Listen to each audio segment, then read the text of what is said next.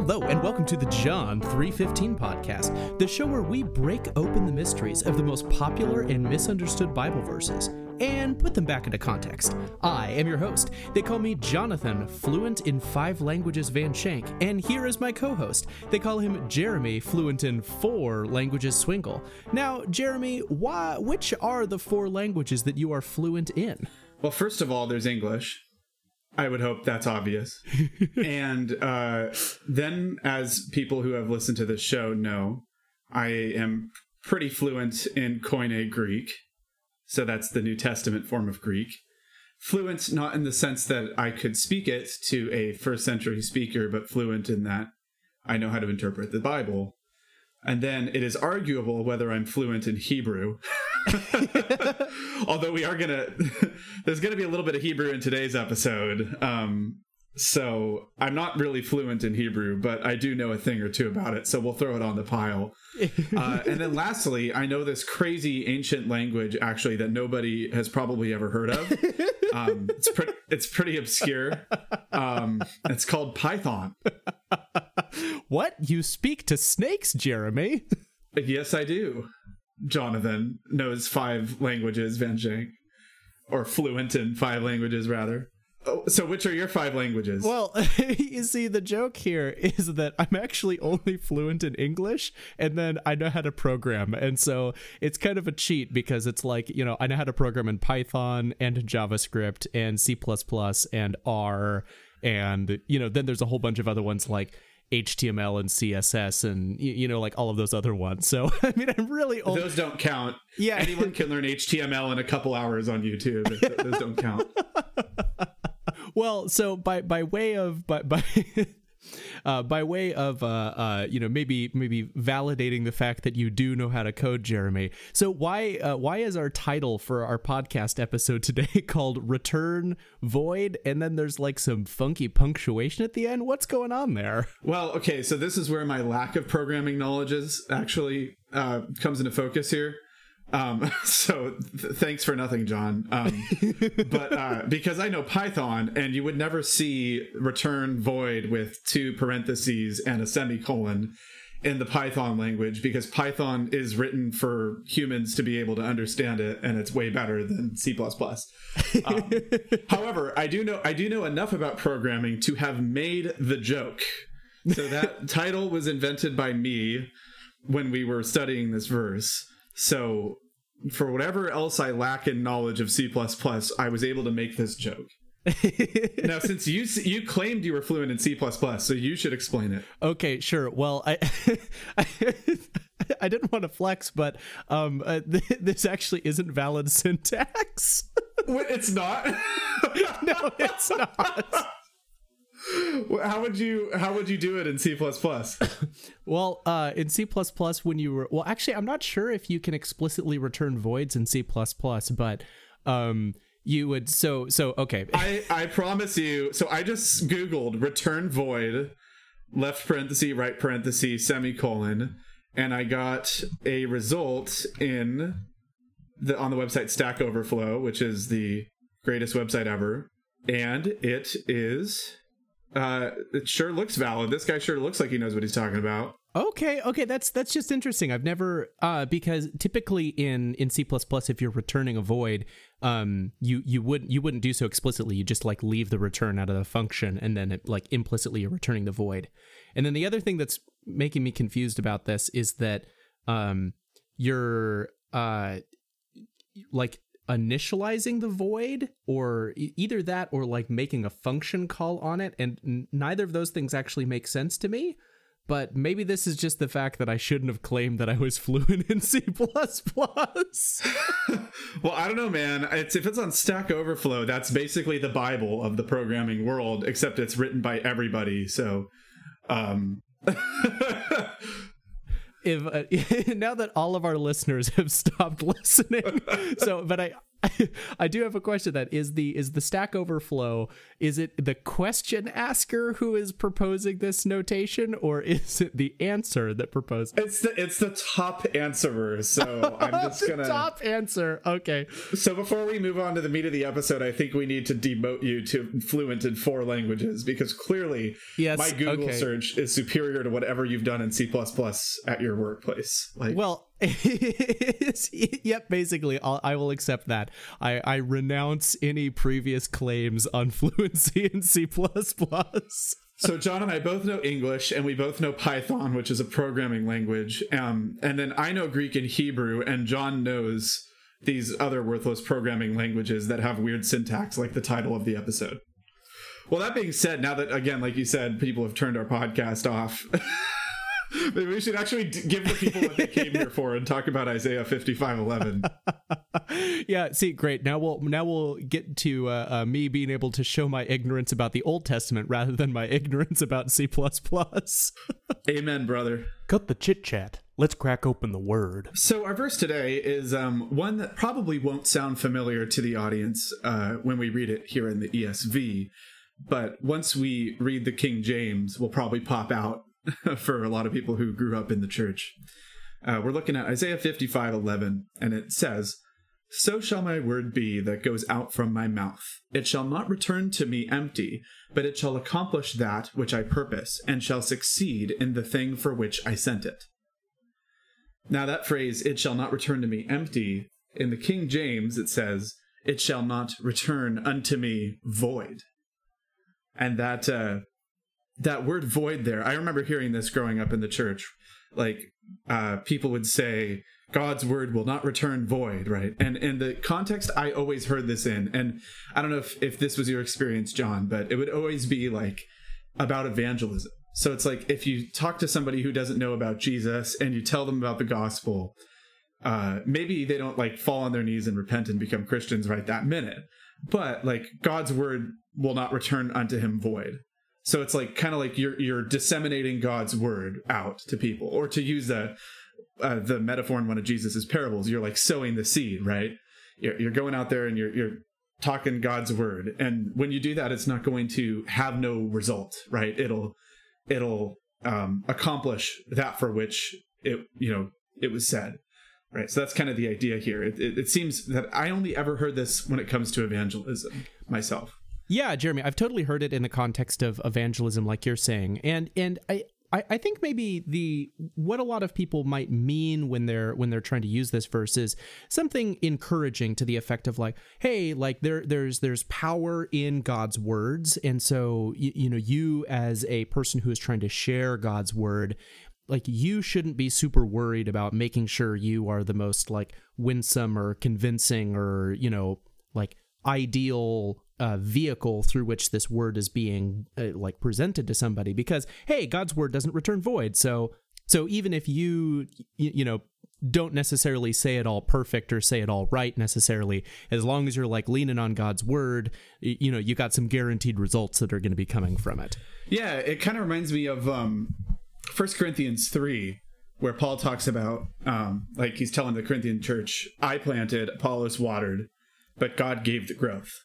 So he's saying, like, these other guys came along. Right, yeah. I planted this seed, and then this other guy came along, and he watered it, right? And so the idea is, like, each one of us plays a part in this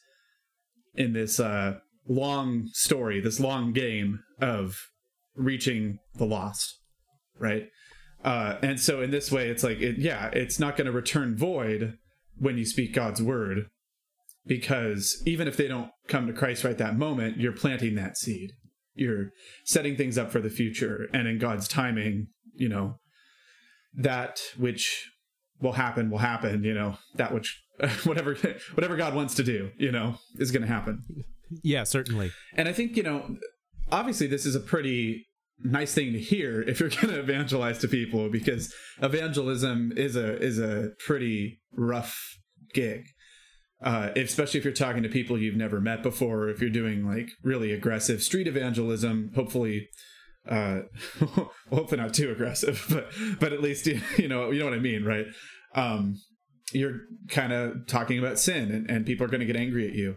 And if that's the case, then you need all the encouragement you can get.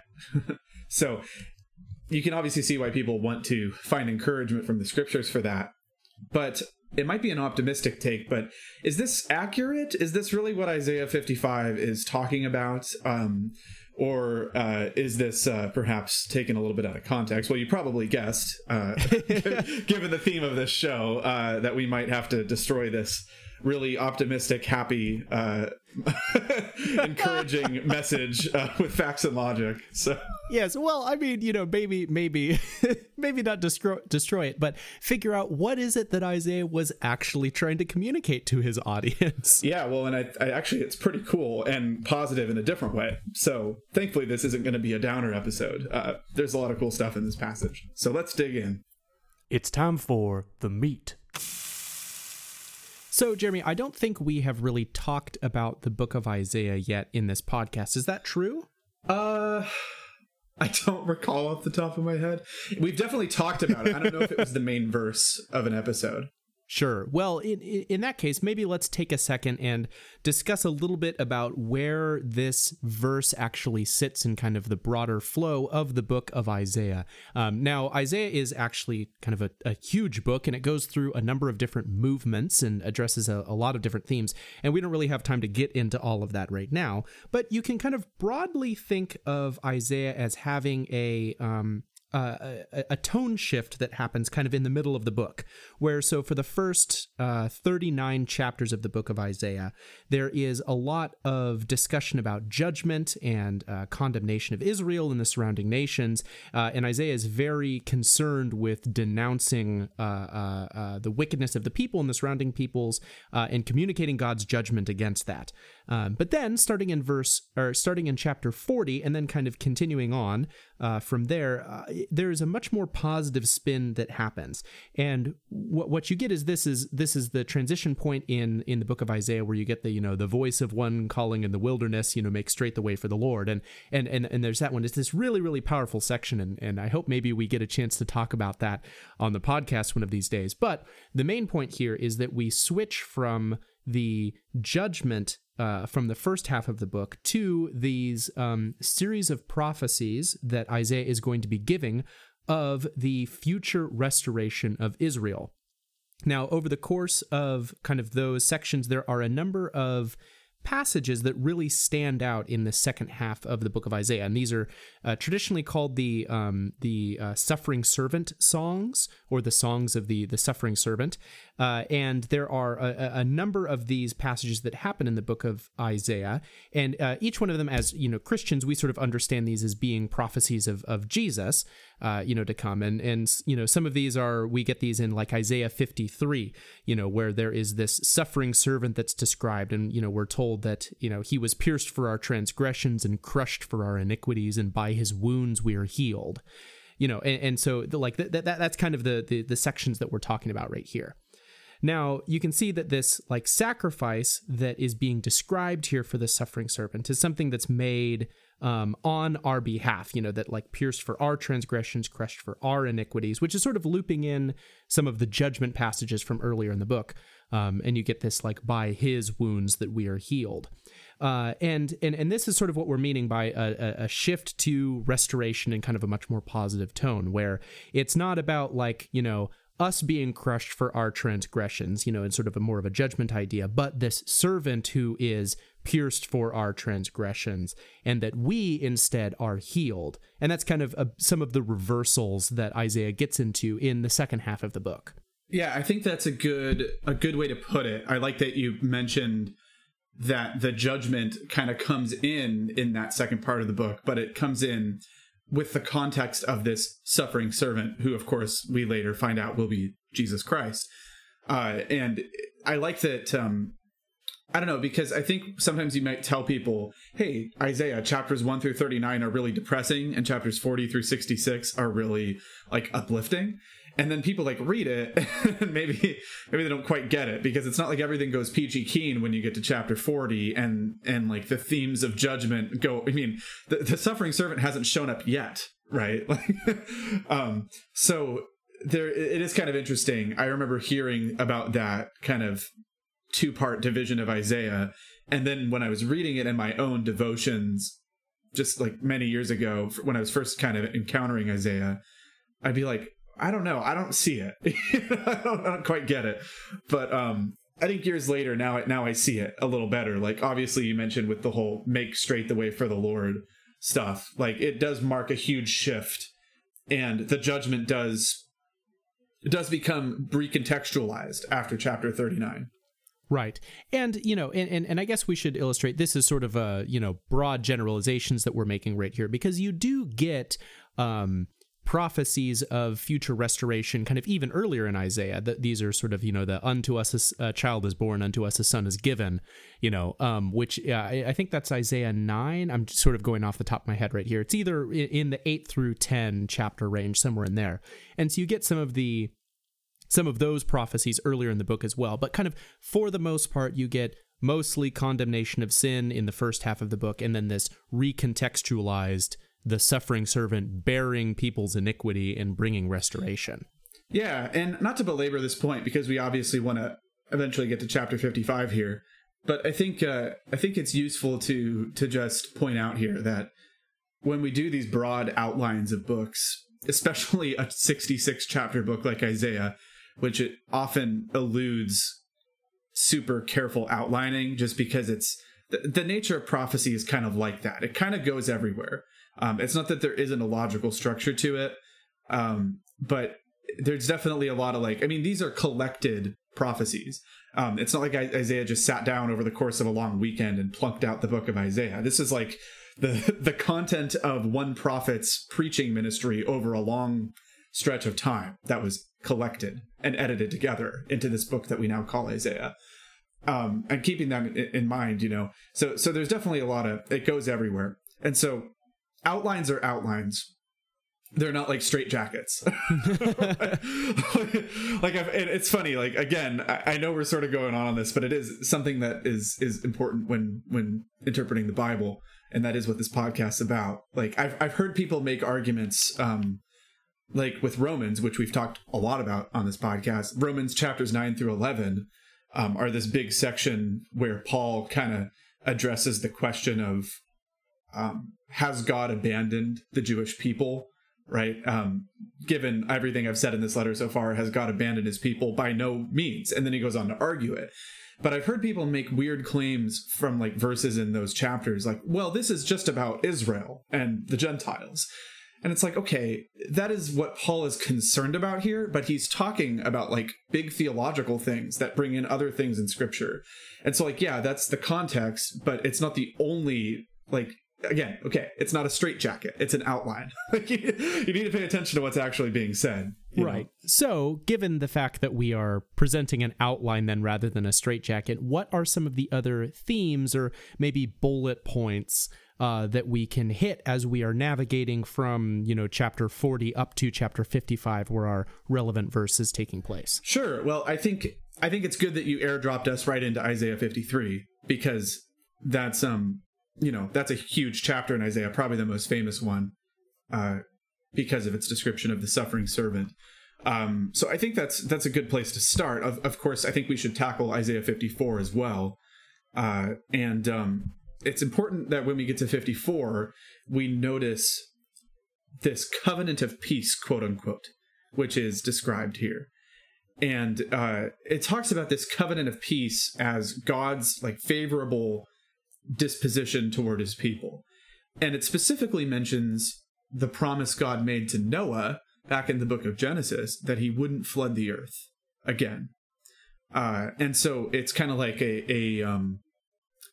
it's almost like the Isaiah is saying that covenant God made with Noah, that at least with regard to flooding the earth, there would be peace and he would never do it again. This is kind of like a grander version of that, this covenant of peace that is now being made with God's people. And of course, this just comes right after Isaiah 53. So what's the implication here? Well, this suffering servant who suffers for our iniquities and pays for them for us, it's because of that we can have this covenant of peace. So here's like verses 7 through 10, I think is a good little snippet here of Isaiah 54. Listen to the words of God. This is in God's own speech here. For a brief moment I deserted you, but with great compassion I will gather you. In overflowing anger, for a moment I hid my face from you, but with everlasting love I will have compassion on you, says the Lord your Redeemer. This is like the days of Noah to me. As I swore that the waters of Noah should no more go over the earth, so I have sworn that I will not be angry with you, and will not rebuke you. For the mountains may depart, and the hills be removed, but my steadfast love shall not depart from you, and my covenant of peace shall not be removed, says the Lord, who has compassion on you. Well, so there's a pretty good example right there of the positive tone we're striking in this, second section of the book. And I think notice one thing that's good to note here is this, the mountains may depart, the hills may be removed, but my steadfast love shall not depart from you. And this kind of like it emphasizes the ironclad nature of this covenant of peace, right? Even though crazy things might happen, right? Even if all of the landscape is laid waste, right? And everything changes, the whole context of Israel's relationship to the land, changes and all this stuff. Even though all the world around you might change, my covenant of peace with you will not change. And keep that in mind, because this verse that we're talking about today is about, like, my word shall not return empty, it shall accomplish that which I purpose. So just like in Isaiah 54, our verse in Isaiah 55 is emphasizing just how tight this promise is, just how sure it is.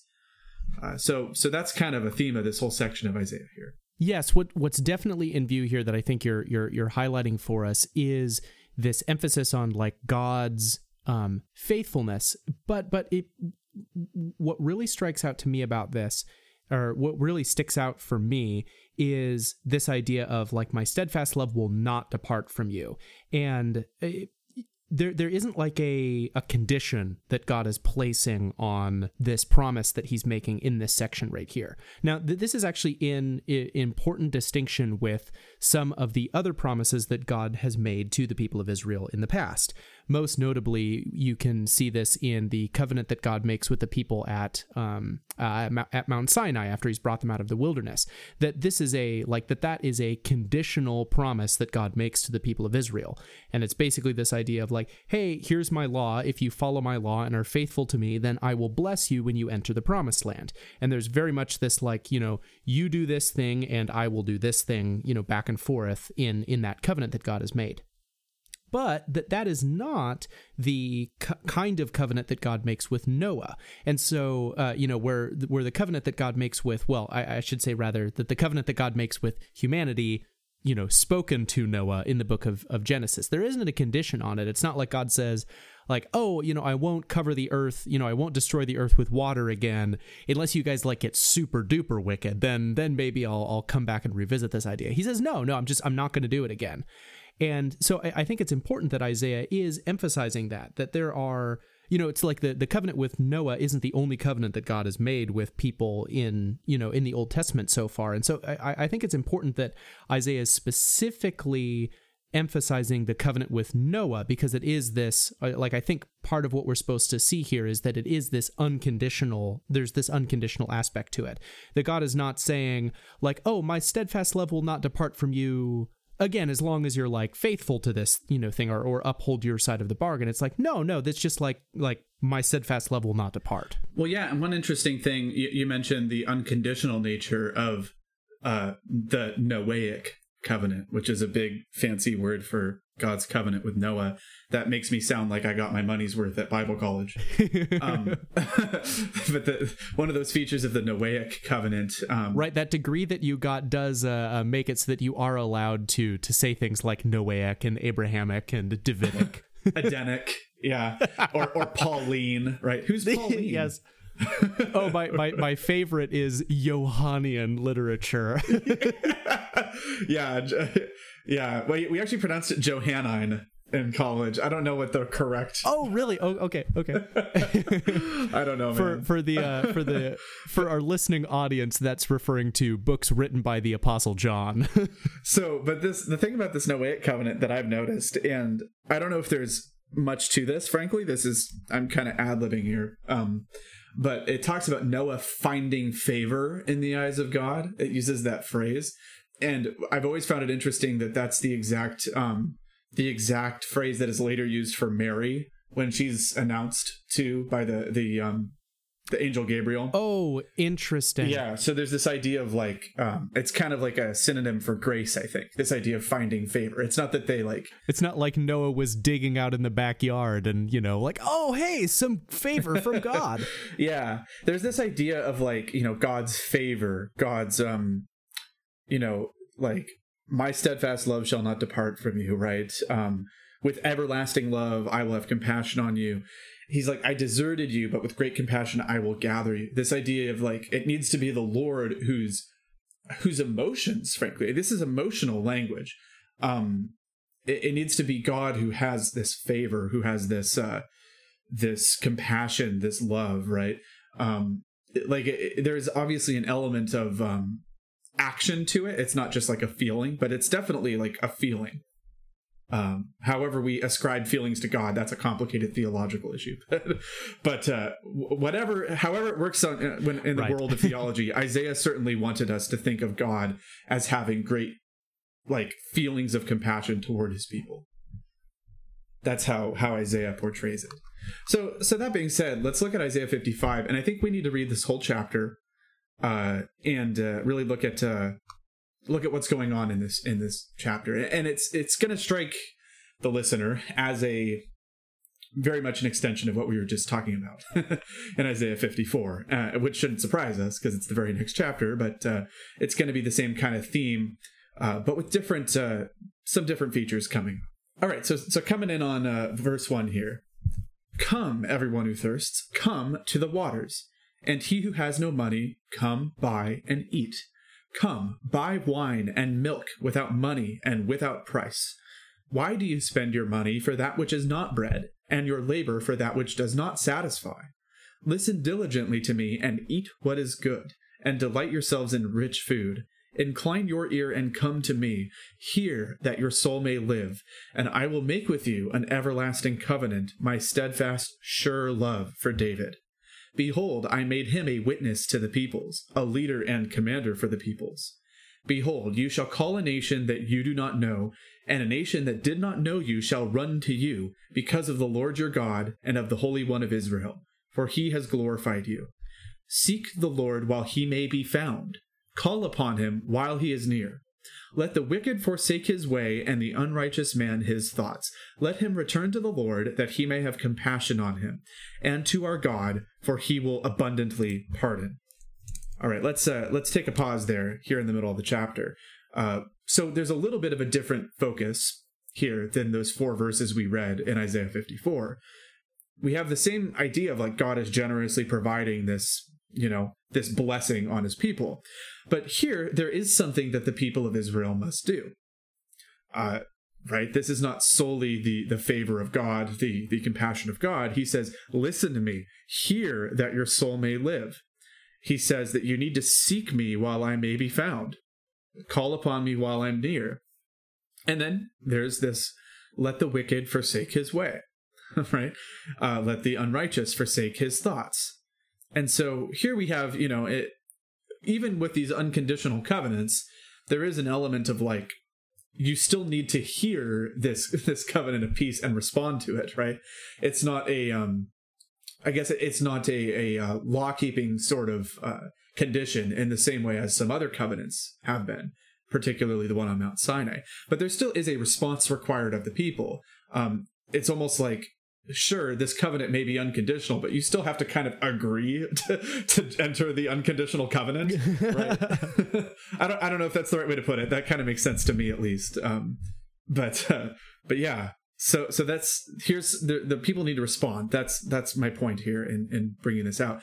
Also, I'd like to point out, just because it's really cool, that this come everyone who thirsts to the waters. This buy wine and milk without price. This is echoed actually at the very, very end of the Bible in the book of Revelation, chapter 22. And it says, let the one who desires take the water of life without price. And it also says, let the Spirit and the bride say, come.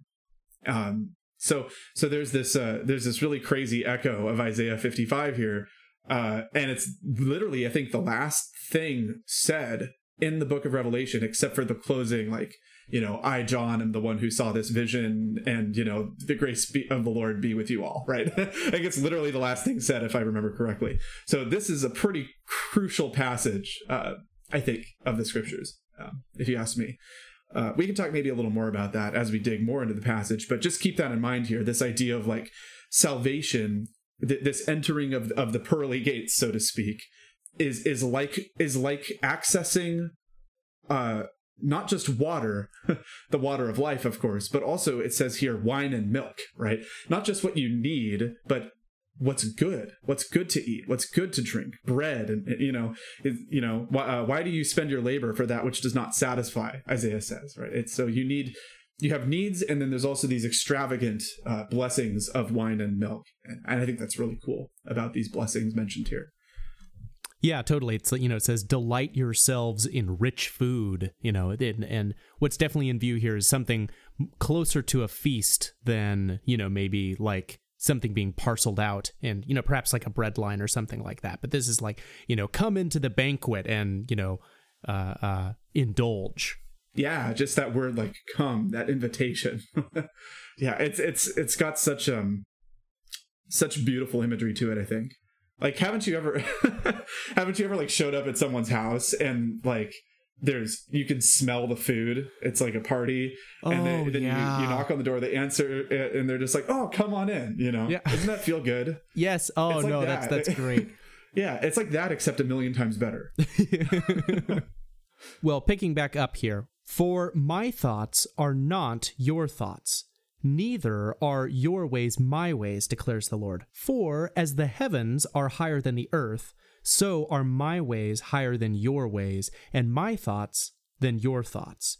For as the rain and the snow come down from heaven and do not return there, but water the earth, making it bring forth and sprout, giving seed to the sower and bread to the eater, so shall my word be that goes out from my mouth. It shall not return to me empty, but it shall accomplish that which I purpose, and shall succeed in the thing for which I send it.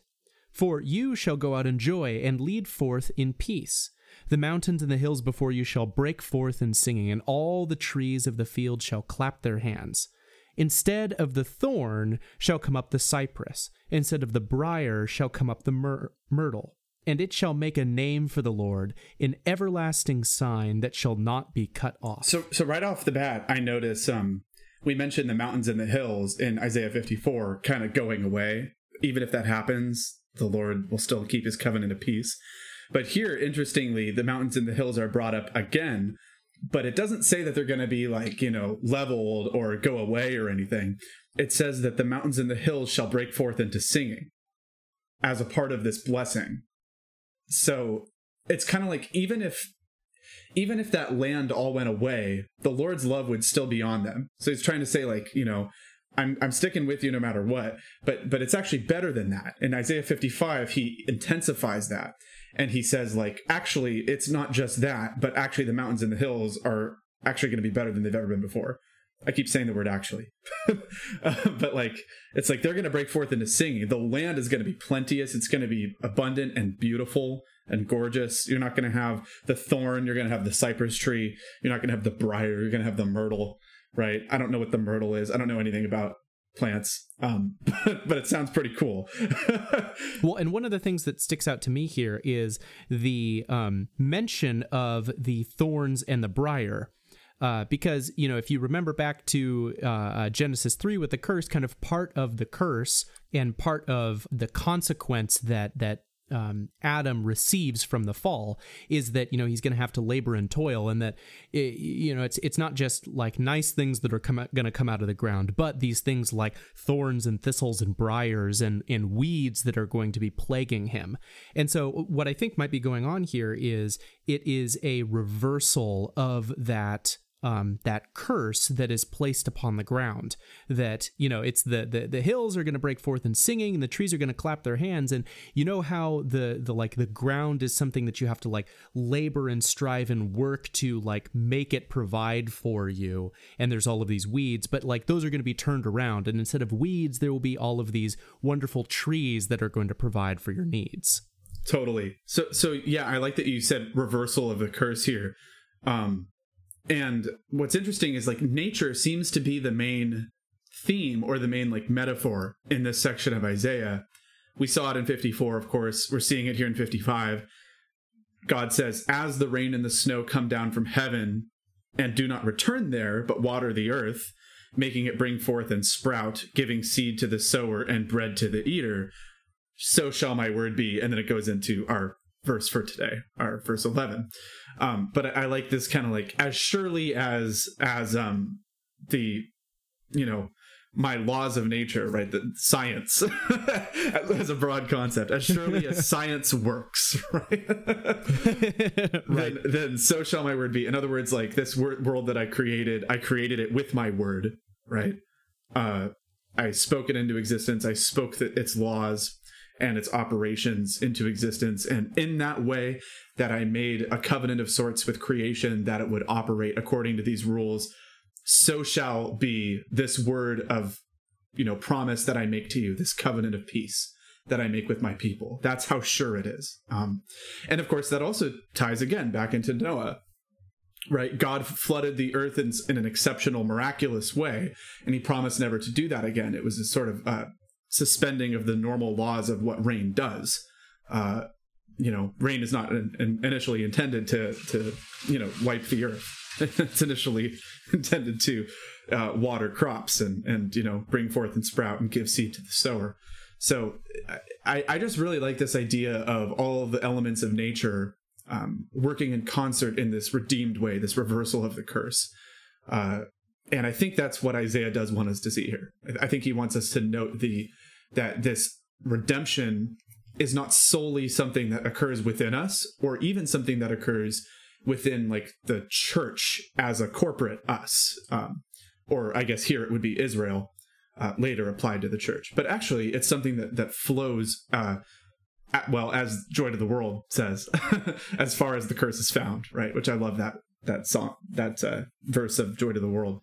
But the point being, it also has effects on this world. Paul picks that theme up in Romans 8 as well. I think we've talked about that a little bit when we did the Romans Road. It's really great. I just think it's glorious, this idea of salvation being all encompassing on this world, Yeah, and I love the analogy that's being used here as well of you're saying that it's kind of part of Isaiah's point is as surely as this is the way that the world operates, so this promise that I'm going to make is also going to be sure in that same way. I think it's also specific the example of the operation of nature that's being used here, that it's not just as surely as the sun rises and the sun sets, or something like that, but it's specifically the rain and snow coming down to water the earth, and what is the result of that, of bringing forth the seed and bringing forth the bread, and so it's then connecting us back to that call that God has made earlier in the chapter of come and drink water and eat bread, and come and have your fill, and how that the promise that God is giving there of this abundance, to come and receive this abundance, is where we're then seeing that even down here now, where it's God has set up the world in such a way that it does provide for us, that the water does cause seeds to grow and for things to flourish, so that we can eat and survive and ourselves flourish and grow. And so you're saying, Jeremy, that it's not just that nature's going to keep operating, but it's going to be even better than that. This idea of thorns becoming cypress and briars becoming myrtle, and the trees singing and clapping their hands, is that it's even as nature already provides for our needs, and that God is providing for us through the natural operation of nature, it's going to be even more than that, that this abundance, that if abundance is built into the fabric of reality in how God has caused nature to operate, how much more is there going to be this abundance given to us, when we have entered God's rest? Yeah, I couldn't have said it better myself. So before we jump into kind of explaining verse 11 as it fits into all this, I think I have to go on a little excursus here and just point out, I bet you anything there are like snarky atheists out there who would point out that this whole description of the water cycle is not technically scientifically accurate. Like I actually just noticed this now, but okay, so look, it says, as the rain and the snow come down from heaven and do not return there, but water the earth. So like, obviously, okay, now hopefully the atheist would have done their homework enough to know that come down from heaven doesn't, like, there's different definitions of the word heaven in the biblical languages. It doesn't mean the place where God resides in this context. It just means the sky. So there's nothing scientifically inaccurate there. But I mean, technically speaking, doesn't the water vapor return to the sky? Right? Like, so it doesn't just water the earth. Well, okay, not that I really want to get into this too much, but maybe I'll just nitpick the theoretical interlocker here and say, well, no, but it doesn't return immediately. It does water the earth first. Sorry, you mean interlocutor? Oh, what did I say? You said interlocker. Oh, interlocutors. Thank you.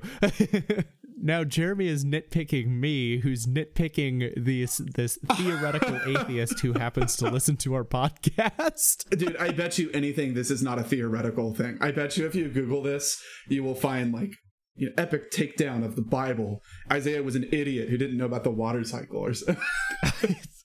Oh gosh. Okay, sorry, I nitpicked your word. What was your actual argument against our snarky atheist here?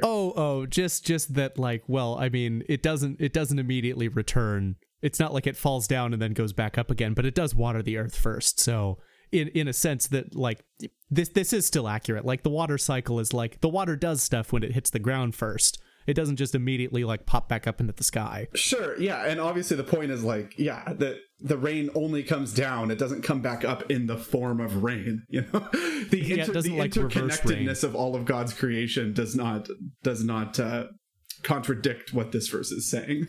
Well, now that we've proven Christianity correct, checkmate, atheists. Yeah, now that we've destroyed, this was definitely the linchpin in the atheist's argument against the Bible, and we've definitely completely done away with that. So while the atheists cry over our podcast, maybe we should go on to the actual point here. So let's go back to returning void, this word which shall not return void or shall not return to God empty. So in this context, I think it's pretty obvious that this isn't talking actually about a word that we speak to other people at all. That's not what this is about. It's not a gospel presentation. Certainly, right? Not even in an Old Testament form of it. But rather, this word which shall not return void, is God's promise. It is this covenant, this promise, which God is, promising to bless his people with. Everyone who seeks the Lord, everyone who forsakes his way, and returns to the Lord. So his promise to these people is this word which shall not return empty or void. So now however we want to apply it from there, maybe we can apply it to evangelism, of course, but the actual point here is not that. It's kind of like a simple, it's pretty simple. It's a declaration and an encouragement.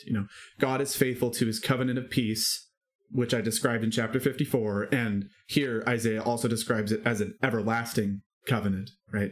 God is going to be faithful to this, and you should take encouragement in that, just in the same way that that rain will grow crops instead of go back up to the sky randomly, So some people, though, might kind of say, like, okay, I get your point, but couldn't we then kind of say, well, yeah, but isn't all of God's word like his word? Isn't there a way that we could apply this pretty immediately to the whole scriptures?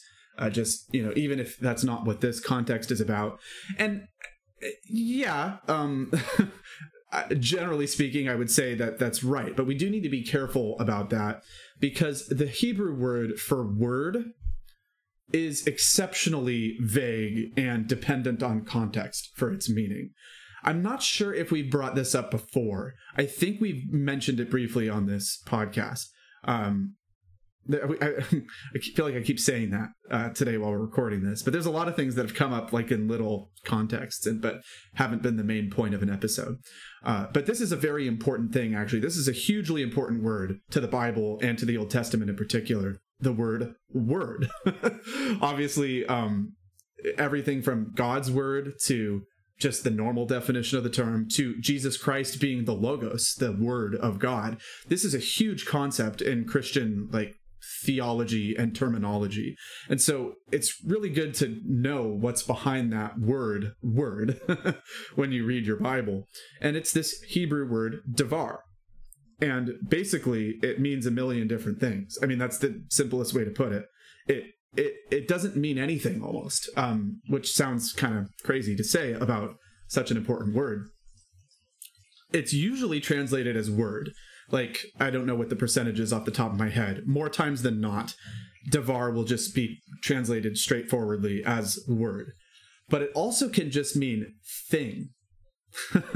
The Hebrew language doesn't have a separate word for thing. Davar is used for that. So some sort of context you might see davar used for a thing could be like, oh, this thing that's come to pass that you told us about, right?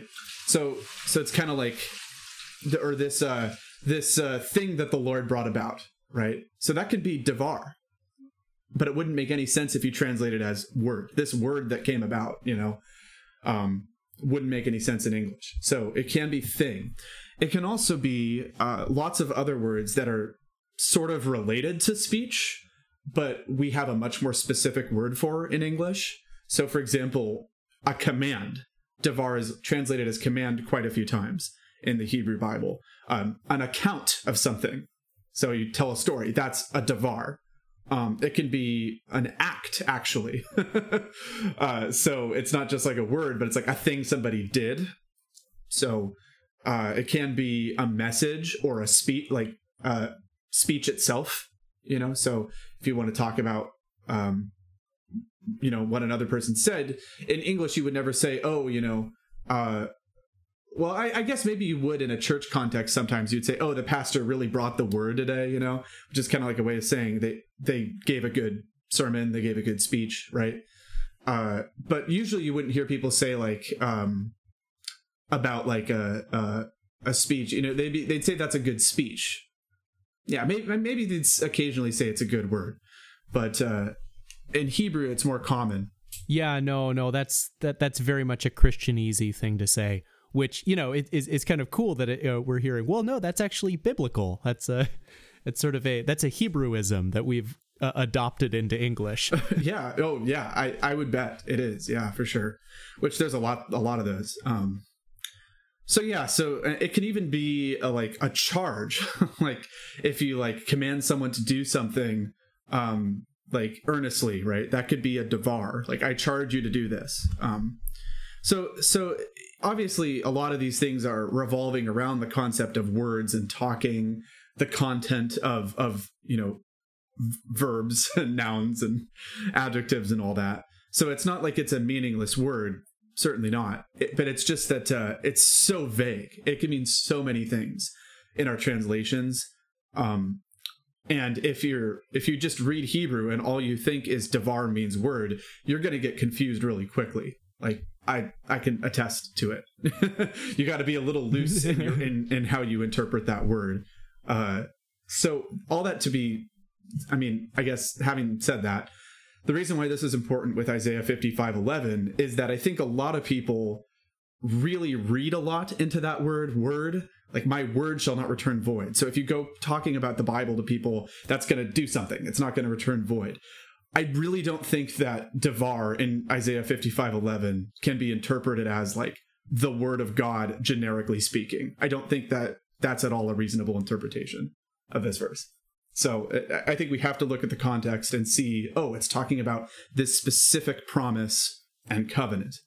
Right. So maybe if I could summarize your argument here, and tell me if this is kind of what you're meaning to say, is that the word in or the actual Hebrew word there can mean a lot of different things. So we need to look at the context of the verse to understand how Isaiah means this Hebrew word to be understood to us in this particular context.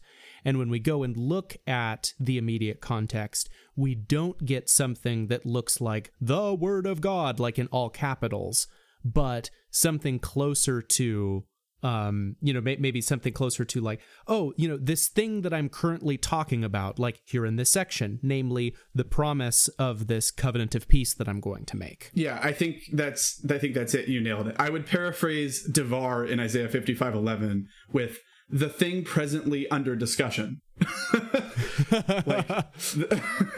Yeah. So I mean, that's kind of the vagueness of that term in action there, which, it serves a very important function in the sentence in Hebrew. But when we translate it to English, let's not throw all sorts of meaning.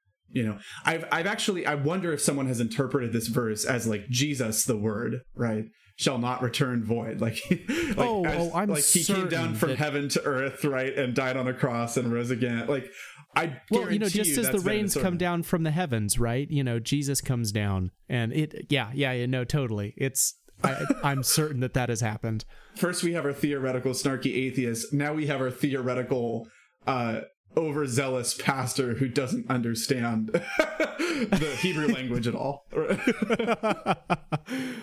Well, okay, but in fairness, it's like it is really tempting to be like, oh yes, and this Old Testament passage is about Jesus too.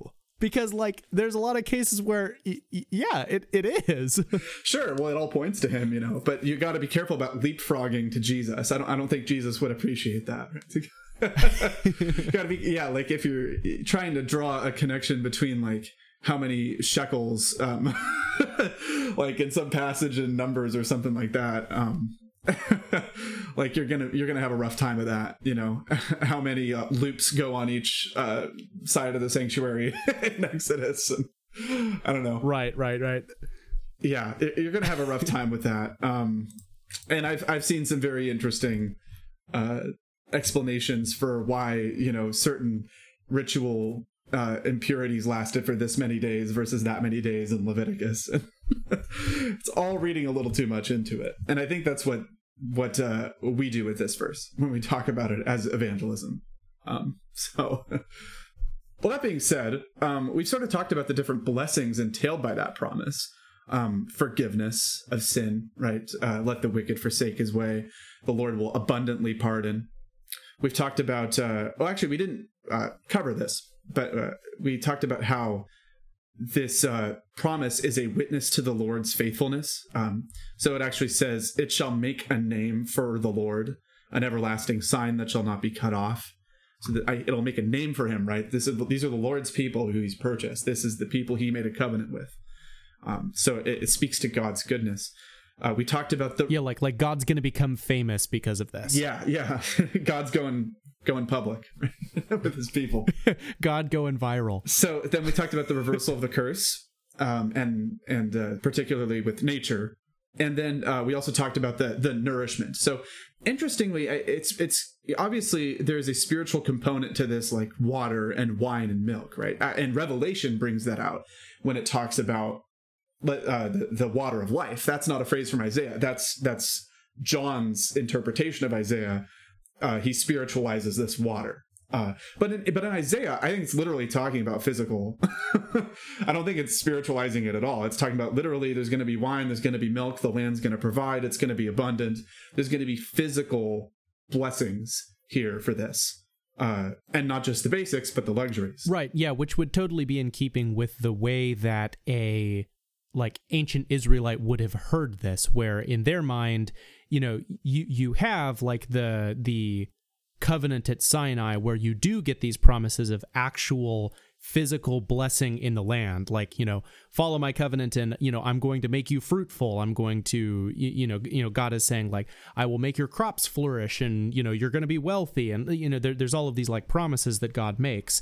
And so I think them hearing this promise, they would also understand it as well, as this isn't just like spiritual food, spiritual drink, but like, no, actually, like literal seed, literal wine, literal bread. Yeah, and of course, while there's the spiritual element of that John brings out, the physical never goes away, because on the new heavens and the new earth, in our resurrected bodies, this is what it'll be.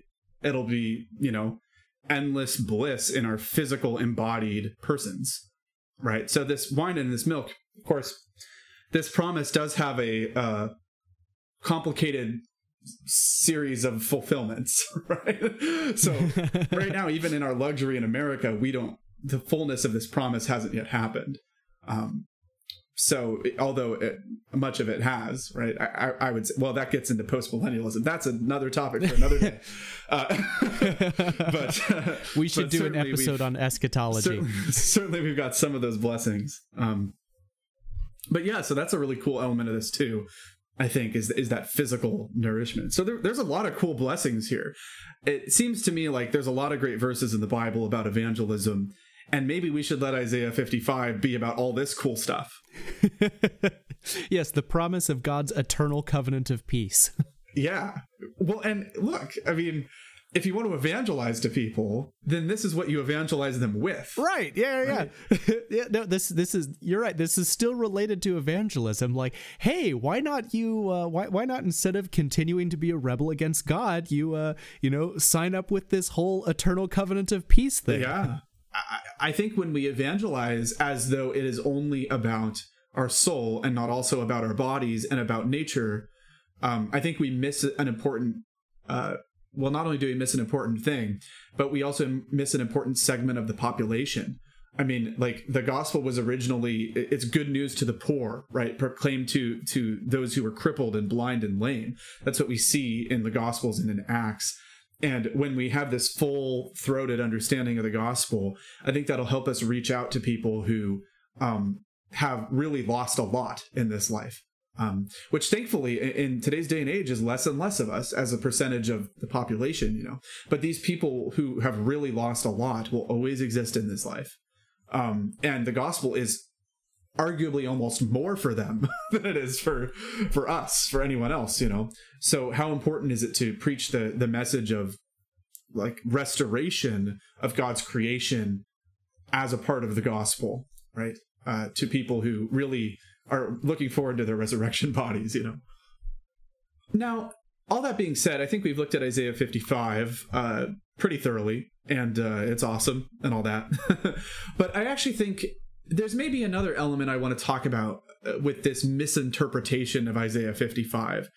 And that is, I think it might be presenting a bit of an imbalanced perspective on the preaching of God's word and evangelism. And I want to be careful about how we approach this, because I don't want to make it sound like people who go out evangelizing shouldn't be encouraged that it's doing something and shouldn't be encouraged that their faithfulness to God will bear fruit, because that's absolutely a part of the Bible. But I also think maybe we should highlight that the scriptures talk a lot about how preaching the gospel often won't bear fruit in any obvious way, at least in the short term, right? And so this whole, like, God's word will not return void. Well, at least as far as this life goes, it sure might look like it at times. And I think that's a major theme of the scriptures. So I didn't want to leave this Isaiah 55 behind without kind of explaining why this over triumphalistic encouragement in evevangelism could go a little bit too far in one direction. So this is where the depressing part of the episode comes in, I think. Here, let me tell you what I'm thinking about, John. I'm thinking about, like, earlier in Isaiah, in chapter 6, when Isaiah receives his calling to do this prophetic ministry. God says, "Go and tell this people, be ever hearing, but never understanding. Be ever seeing, but never perceiving. Make the heart of this people calloused. Make their ears dull and close their eyes." So there's, like, the whole, I mean, we saw that in Isaiah, in Isaiah later, this whole idea of, like, hearing, hear my voice and live. Well, God actually said in Isaiah 6 that they won't. Yeah. Right? Yeah. And yeah, so there's this idea of like Isaiah's call is to go preach the gospel and get rejected utterly by almost everybody. And actually, it's even worse than that. Isaiah is making it worse in a sense for the people he's preaching to, because they're becoming more calloused against the truth. Yeah. It's not just that they're callous, but it's not just that they're blind or rejecting God, but that there is this constant testimony against them that they are hearing. So it's not just that they're like callous against God, but they don't really know that, they don't really know better because they haven't heard. It's like no, like they have a prophet constantly, they have this gadfly of Isaiah constantly like pronouncing God's judgment against them as they continue to reject him. Yeah, and it only makes them more unable to hear or to receive the message, which is a terrifying thought. No, yeah, totally. It's definitely like frightening, this idea of continuing to be hardened against the truth. And like what this makes me think of as well is, Jesus talks in a very similar way. I'm thinking in the like upper room discourse in kind of near the end of the book of John. I can't remember exactly where it is. It might be chapter 16. Where Jesus is basically telling his disciples like, hey, like, everybody, like the world's going to hate you because of me. And, and you're going to be like rejected and thrown out of the synagogues. And, and there's this idea that, like, obviously the disciples, if they're going to be rejected because of Jesus, then I don't think anybody's arguing that like the seeds were sown in the Sanhedrin that like, that that they're going to be saved later. It's like, no. I think there is another purpose when we get like in the book of Acts, where we have like Peter and James like testifying before the Sanhedrin and like, this Jesus who you crucified, this isn't, I don't think we're supposed to see that as them planting the seeds for something later down the road in an evangelistic context. Like, no, this is like the proclamation of truth, this like condemnation of these people who have done great wickedness. Like, I don't think that this is resulting in their repentance. Like, that's not the point. For sure. Yeah. I think so if someone really wants to hold on to this, God's word shall not return void statement, even though they know it's maybe not what the original verse said, but they're just taking it as an encouragement, perhaps, though it may not help too much with the encouragement side of things, it would help with the theological precision side of things to be aware that actually the reason God might be having you out there evangelizing is to judge people. Like, that's might be actually your purpose in doing it in God's great plan. Like, I don't know, like it's all over the place in the scriptures. I mean, we don't have to go into every prophet, but I mean, this is all over the place in Jeremiah. I know off the top of my head, like, this idea that the preaching doesn't actually affect repentance. It affects hard-heartedness. And it causes judgment to increase on the people. It gives them less and less of an excuse. But it's also in the New Testament. The passage I think of is 2 Corinthians 2, when Paul says that we are the aroma of Christ among those who are being saved and among those who are perishing. To one, a fragrance from death, to the other, a fragrance from life to life.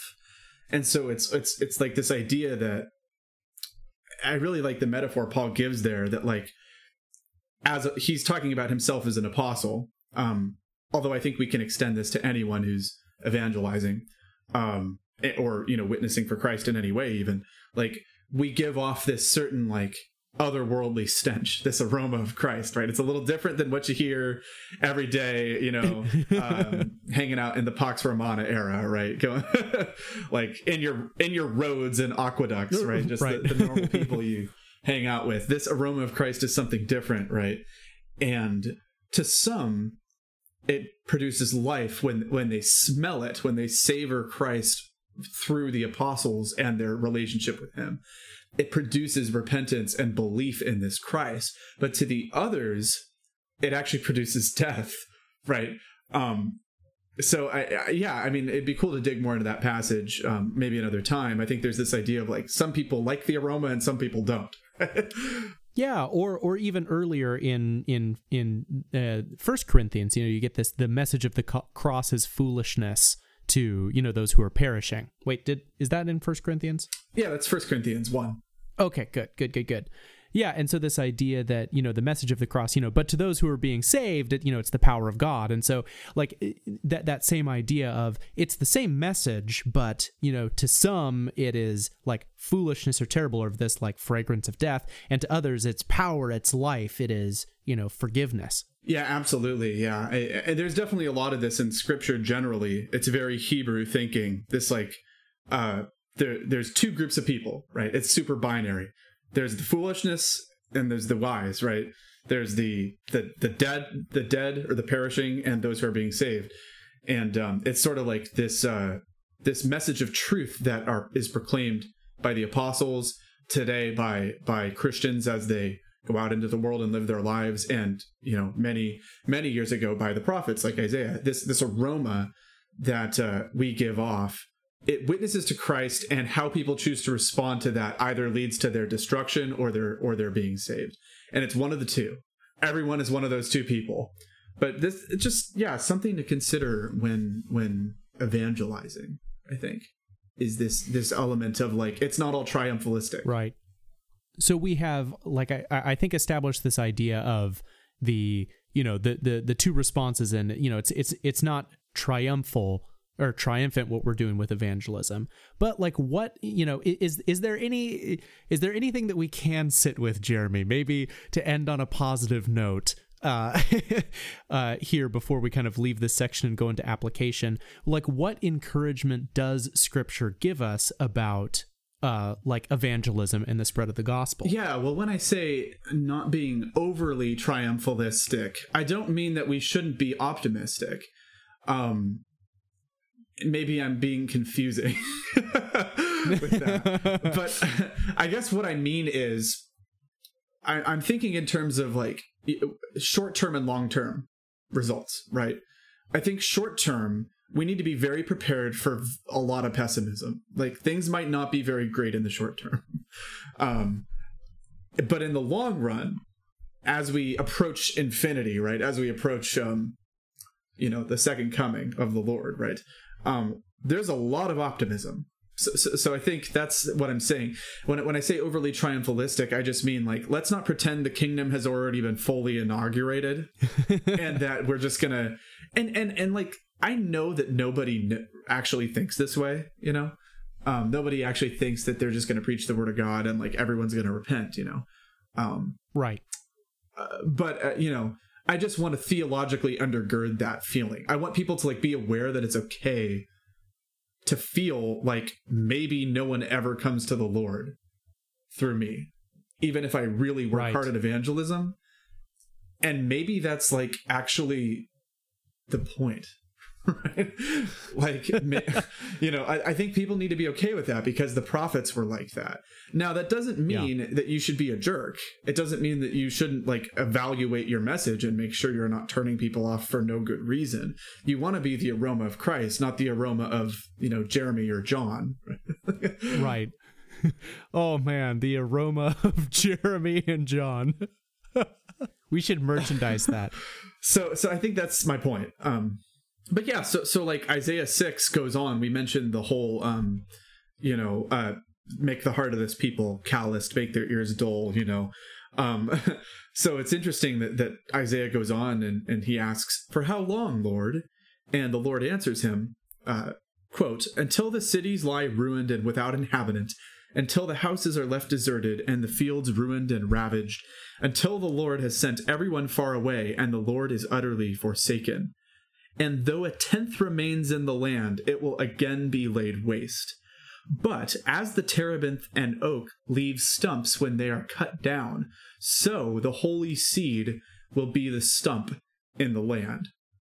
So it's like, no matter how much this gets decimated, no matter how much your preaching fails to produce any repentance in the people, there's a holy seed. And that will be the stump that leads to the tree of, of all salvation, right? Like as Paul will go on to say in Romans, this tree of Gentiles and Jews who all worship Christ, who are rooted in Christ, So, and this idea of a seed, it comes up again and again, right? The parable of the mustard seed in Matthew 13. Jesus says the kingdom of heaven is like a grain of mustard seed that a man took and sowed in his field. It is the smallest of all seeds, but when it has grown, it is larger than all the garden plants and becomes a tree, so that the birds of the air come and make nests in its branches, right? So this, I think, means that in the short run, it could be really bad, like I said before. It could be right. A tenth of everybody and everything in the land gets destroyed, and we ain't even seen nothing yet then. That's how bad it could be. But there's going to be a seed. And that seed is the most optimistic thing ever, because that's the seed that grows the kingdom of heaven. So there's my encouraging message. Like, we all have a role to play in this, and I think we're probably speaking to a number of people who like you and I know, are quite dissatisfied with the direction they see Western culture going in, to say the least, right? And I think people are I've seen some very silly takes on how to respond to that as Christians, some very pessimistic, and not in a good way. So I don't know. I think we need to embrace the reality that this could be a tough season for the church. And that could maybe mean hundreds of years, but also that seed is there. So I don't know if that got kind of corny at the end or not, but no, good. I think it's actually very encouraging. Good to hear. It's time for the other meat. So for a first application point here, let's circle back to the promise that we are given in Isaiah 55, and that is that part of God's covenant of peace that he has promised entails a kind of physical restoration, that there is a restoration of nature, there is a restoration of ourselves, and that we should be like looking to that and hoping in that God's promise isn't something that just like happens after we die. It's not like we're being given a ticket which gets us into heaven per se. Now it is the case that there are promises for after our deaths, but that God's promise is something that is true for us even now. Yeah, true for us now, and true in an even truer way after we die. I think that's cool to cling on to. How Jesus says, everyone who has left their houses, their brothers, their sisters, etc., will receive 100 times as much in this life and will inherit eternal life. Saying that, like, being willing to give up a few of those physical things not only might grant eternal life, well, it does grant eternal life, but it also brings benefits you didn't even know were there in the here and now. Yeah, as a second application point here, I think we can just be resting in the confidence that God is faithful. That's sort of what the whole section is about, that this covenant of peace is something that God is going to do. And the whole point is that God is going to surely do it.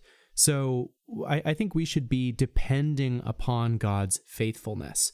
So this is that, we should have patience for ourselves, that when our faith does lag, or, if we are, if it is the case that we are in a time of hardship, that we can have confidence that God is going to provide for us. He's both going to provide for us in our physical needs immediately now. That's part of the point in Isaiah 55 as well, that, God sends the rain, to provide for us, that this abundance in nature is a way that God cares for us. But more than that God is faithful, that he's going to care for us even more in the next life as well. Yeah, for sure. It's reassuring that promise is unconditional. Like, if my faith lags, I know that, it's not my faithfulness that keeps me in the covenant ultimately, right? Right, but it's God's faithfulness. Yeah, that's the biggest encouragement, I think, in Isaiah. And again, I mean, that's what the very end of the scriptures say. It metaphorically, it's all about, right? Come and drink the water of life without price, without condition, right? Well, I think with all our talking about evangelism, I think an obvious application point here would be for number 3. we should embrace that God has purposes in evangelism beyond what we would consider to be success. And which is both to say we shouldn't be overly braggadocious about the number of souls we win or whatever, but it's also to say that like we shouldn't be discouraged if things don't turn out quite like it did for the apostles on the day of Pentecost. Right. And with that, I think we should maybe for application point number 4, we should be setting our expectations around evangelism as something that is, maybe sober, not necessarily dire, but sober, that, I don't think we should be expecting to ourselves be the vehicle through which some great revival is initiated. That there is a great deal of like faithful work that God requires of his people that isn't like flashy or big, but that, like you're saying, Jeremy, God has his purposes in the way that he's orchestrating things. And, perhaps it is the case that you are in fact called to evangelism, but it's an evangelism that is a testimony against people's hard-heartedness, not necessarily an evangelism that results in, many people coming to faith. Totally. And I think along with sober-mindedness in evangelism comes like, we should maybe do a whole episode on this actually. But I think it comes along with it, like, get rid of all that swagger. Like, I that's the only way I know how to put it. Have you ever seen like a street preacher who's really bold for Christ, but just has so much swagger about it, arrogance about it? They're cute. They like think of like cute things to say, like God made Adam and Eve, not Adam and Steve, that kind of thing, which is like, that's like a funny Babylon Bee article. But if you're out preaching the gospel, you shouldn't be cute like that. That's just my take. Do you agree or am I way off here? I don't know. I'd have to think about it. I'm not sure I have an opinion at this point. Okay. It's hard to say because I guess some of the things the prophets do could be described as cute. By that definition. But that's neither here nor there. I think what I'm just trying to say is like, take it seriously, right? This isn't going to be like every day you're coming back to the church office and like high-fiving each other. Oh yeah, 7 baptisms on site. I mean, like, that's just not...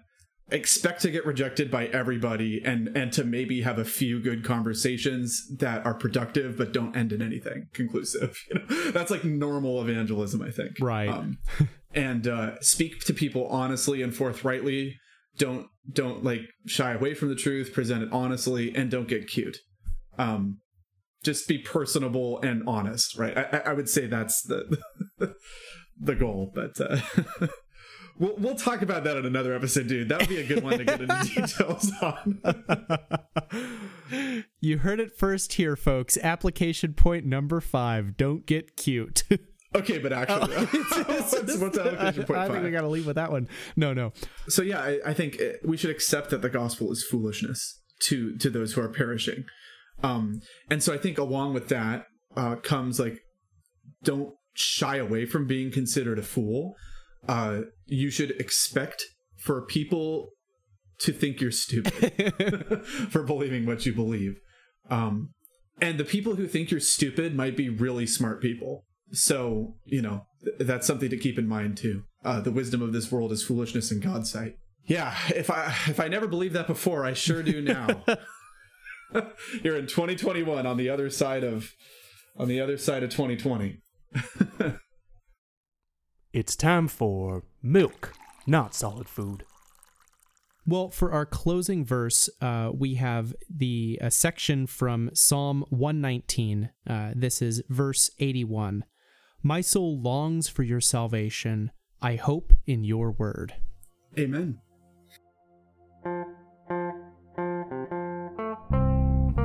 Well, in the words of the immortal philosopher Porky Pig, that's all, folks.